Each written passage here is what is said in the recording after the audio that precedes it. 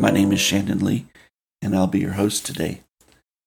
In episode 14, we're going to take a look at a couple of scriptures that I find very fascinating. We're going to start with 1 Corinthians 15, verse 22.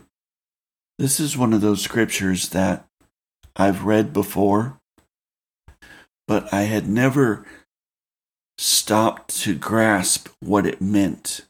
I never fully understood what Paul was teaching here.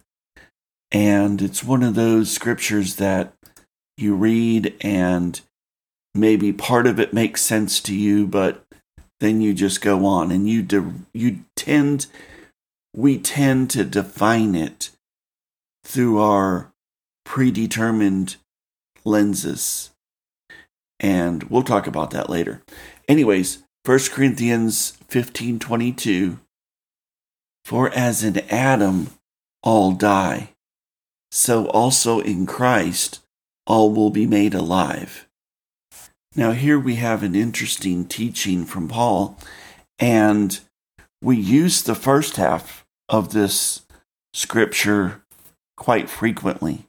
It's used to explain the condition of mankind, that in Adam we all died. We all inherited sin, this sin state, because of what Adam had done. And because Adam introduced sin and death, the consequences of sin and death were inherited or passed down to all humanity. This is something that we will hear on a regular basis on Sunday morning. But let's examine this verse a little further. So we understand that what happened in the Garden of Eden and the action of Adam brought the sickness or the disease of sin to humanity. But then the next part of the verse says, so also in Christ will all be made alive.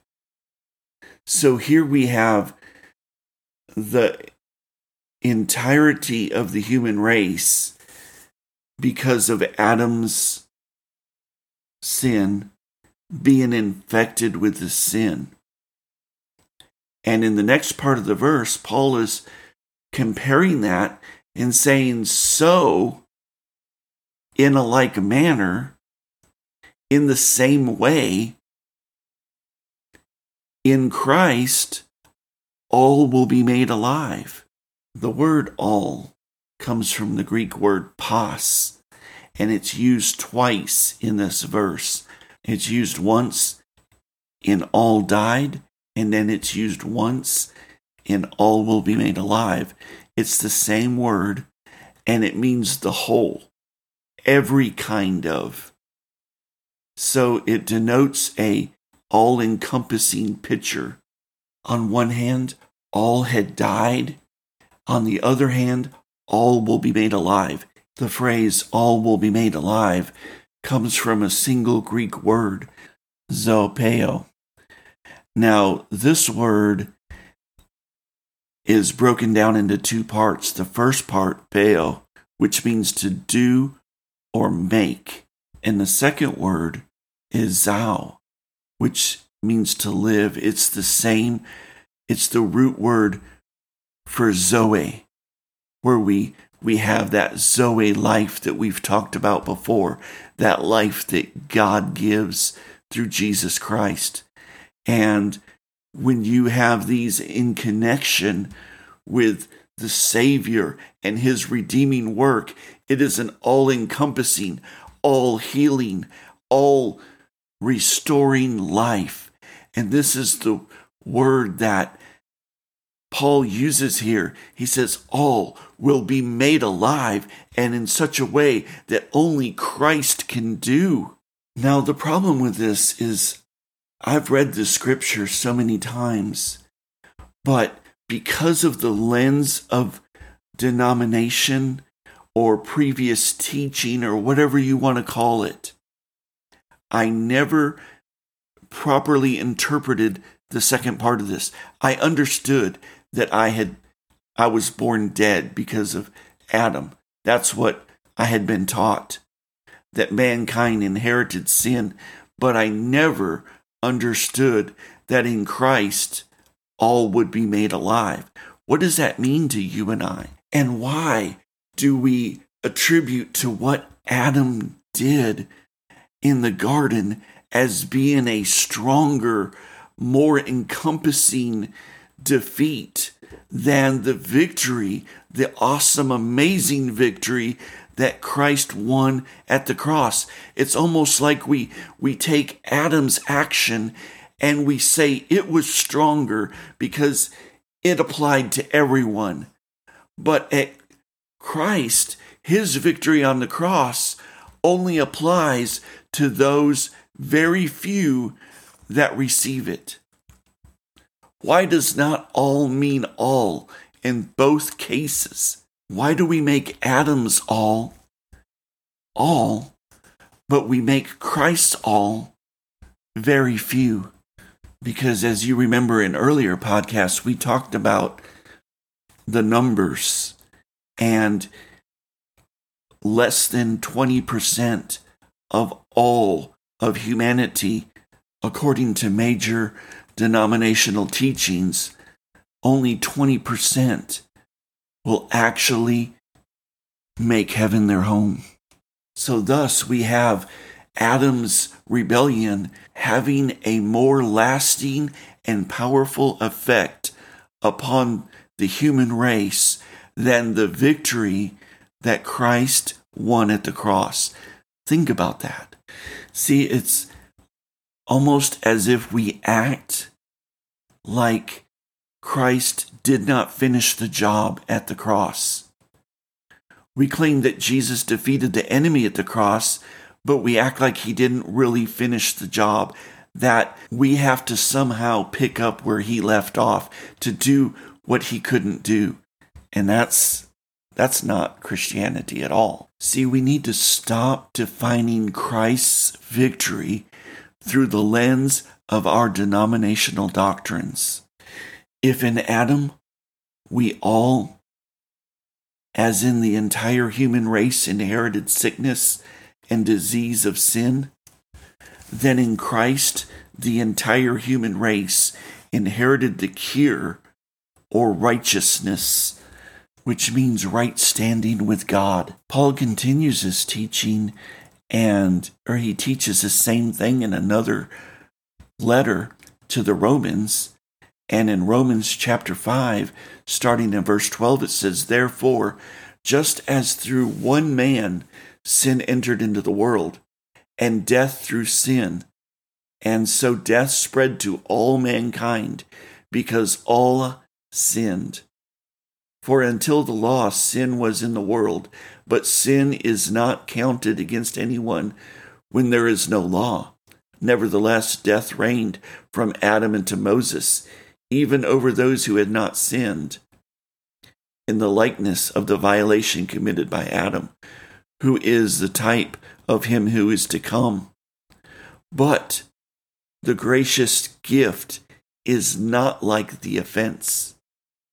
For if by the offense of the one the many died, much more did the grace of God and the gift by the grace of the one man, Jesus Christ, overflow to the many.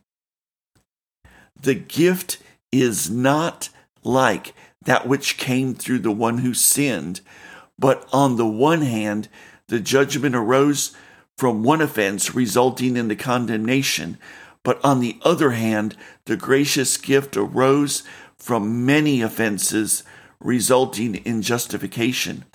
For if by the offense of the one death reigned through the one, much more will those who receive the abundance of grace and of the gift of righteousness reign in life through the one Jesus Christ. So then, as through one offense the result was condemnation to all mankind, so also through one act of righteousness The result was justification of life to all mankind. For as through one man's disobedience the many were made sinners, so also through the obedience of the one, the many will be made righteous. The law came in so that the offense would increase, but where sin increased, grace abounded all the more, so that as sin reigned in death, so also grace would reign through the righteousness to the eternal life through Jesus Christ our Lord. I don't know how Paul could have made this any more clear. He said it 3 different times through these scripture passages, and he made it very clear that through one man sin entered the world, but through one righteous act, through one righteous man, Jesus Christ, grace and life entered the world. We see here that Paul is trying to drive home the point that even though the offense, the sin, affected everyone, so did the grace and the gift. It's not like the offense because it's so much more, because it's from God, and it was His Son that brought the healing.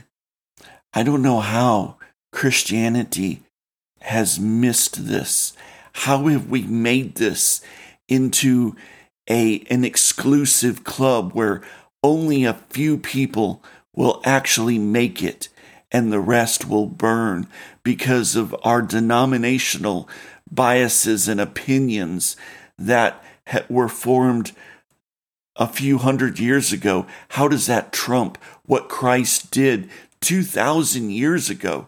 How do we make Adam's sin? How have we glorified that over what Christ has done? Why do we not preach the true gospel, the gospel of reconciliation, the gospel of love? People need to be told that God loves them and that He has already redeemed them and that they have a chance to live in that redemption, and they no longer have to live a life in the lie of sin. That's the true gospel.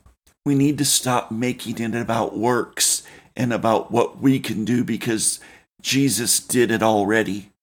Jesus already won. We are to live and rest in that victory. I hope this helped you today. And remember, God is madly in love with you. Until next time.